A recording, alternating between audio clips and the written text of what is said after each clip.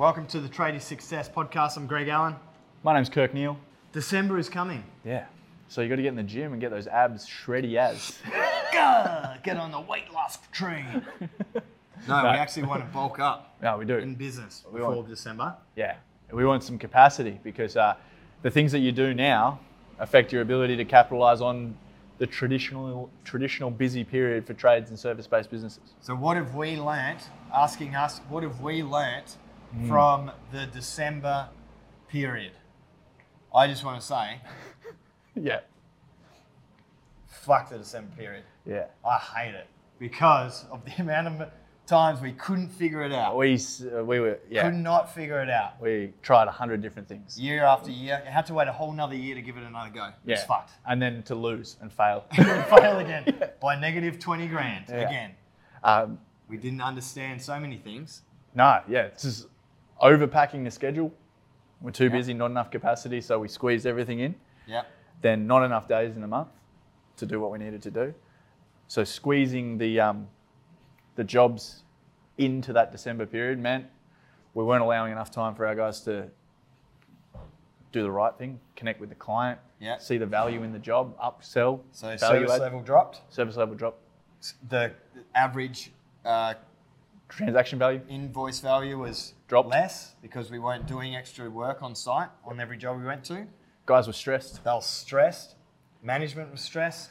Management usually went out on the tools to try and cover because we couldn't keep up with the workload because of the compression of like the Christmas period. Yep. And then that is the trigger that leads into a catastrophic start to January. Yep. So Because management on the tools. Management's on the tools in that really busy place in December just to get us through, just to try to keep the service level up to no avail. And it doesn't have an eye on the first couple of weeks of January when it's typically a bit quieter. It takes a little while for things to warm back up. But the steps you take in December can proactively manage that period early January, get that stuff scheduled in so that you don't come back to something that's ice cold. Yeah. Yeah. I think that's the key part. And that's what we were working on a couple of weeks ago, is about preparing for December now, the things you need to really consider. But I think if you can take away anything from this podcast episode, you've got to consider the number of work days in every month. Yeah. But December, let's just take last year, for example, was 17 work days. Was it? It depends on what day you finish up. Yeah, something so like it that. depends on how many days before Christmas you finish up, if you finish up. But we've tested that as well. We've tested people working over Christmas period. We had a skeleton crew come back in January. Skeleton crew is crushed. New fresh guys come in, and we've got to mix and match, like depressed, half the team's depressed, half the team is revitalized. So anyway, understand the number of work days, and that is a huge contributor to your inability to make the revenue required to be profitable. That is probably the key thing.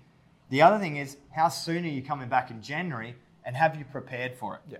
That was one of the biggest things for us, is we didn't realize that we thought like we were crushing it because we were so busy. We thought busy equals crushing. Yeah. And it sort of did for that period, but then you had so many days where we just didn't work at all, and it all balanced out to negative. Yeah. I think the big thing was the volume of jobs, say November, December, highest we've ever done for no profit. Yeah. So like, what is that telling you? If you're doing more work than you ever have before, but there's no money in it, Yeah. something's wrong. Yeah. So like structurally, we weren't making the most of our opportunities. It was just poorly managed. And I think that's the thing that you got to start to own, is like, I can guarantee that people are going to get busy October, November, December. Yep. So the only thing that can prevent that is you managing the situation as best as you can and being aware of what's coming and having proper strategy and structure in place to capitalize on that period instead of that period crushing you. Yeah. Because if you get it right, it can be hyper successable. Yeah, well, we've figured it out now. We have great Decembers and great Januaries because of the way that we manage that period. And do you know what's the most frustrating thing is, and why it's so traumatic, is you work so hard in October, November, December to make good profit in October, good profit in November, negative profit sometimes, or really low profit in December, and then negative and low profit or no profit in January. And and it's like it's a third of the year Gone. that just all balances out to zero and you make no money. The other thing that plays into that as well is that negatively impacts cash flow in the wave afterwards. And then you've got the February bass spill. And then you're like, this is bang. And then all of a sudden your will to live is like evaporating and you're just like, why the hell do we even do this? Yeah, low profit to no profit or negative profit December, low, negative or flat profit January, no equals no cash February, and then boom, hey, you owe X for the December quarter. Congratulations, try and pay it. So yeah, we lived that for way too many years. Yeah. So I guess this is our warning shot.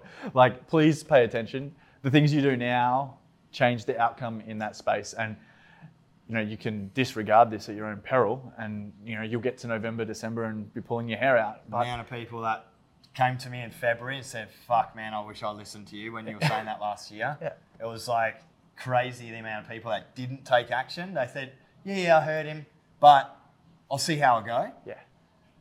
They fucking hated life. Yeah. And it all comes back to preserving your time so that you can do the things, manage the workload that's coming in. And to do that, you're going to need resources. And so although you might be working in your business right now and going, nah, it's not the right time for me to hire yet, it is the right time for you to hire. If you feel like it's not the right time, you really got to start thinking about what's coming and go, if I don't hire now, how hard does it get and how fast does that ramp occur that you're going to end up really struggling in that back end? Yep. Look at it this way. We're at the end of August, so we're nearly September. You put an ad up start of September. You might be running it for 3-4 weeks and you get your applicants, you do your interviews and you're maybe choosing someone by October. They're like, hey man, I can't start for 3 weeks because I've been working for this company for ages. And then a week later they call you up and say, oh man, so sorry, I got another job somewhere else. And then you're like, what? That's like 6 weeks that I've spent waiting for you. Anyway, so you have to choose someone else. Meanwhile, it's November. Yeah. You know, and like that's why if you did it now, you've got someone by November. But people wait until October, November to hire. Yeah. You're really making it risky. And we see the labour market tighten right up in December. Like, people don't change jobs in December, typically speaking. Like, you get locked down. So if you haven't hired by the second week in November, you just got to strap yourself in. Yeah. Like, it's just going to be a slug. You got to slug it through. Like, jumped out of a plane without a parachute and just get ready. Brace. Get ready for impact. Cannonball. You have been warned. December is coming. See ya.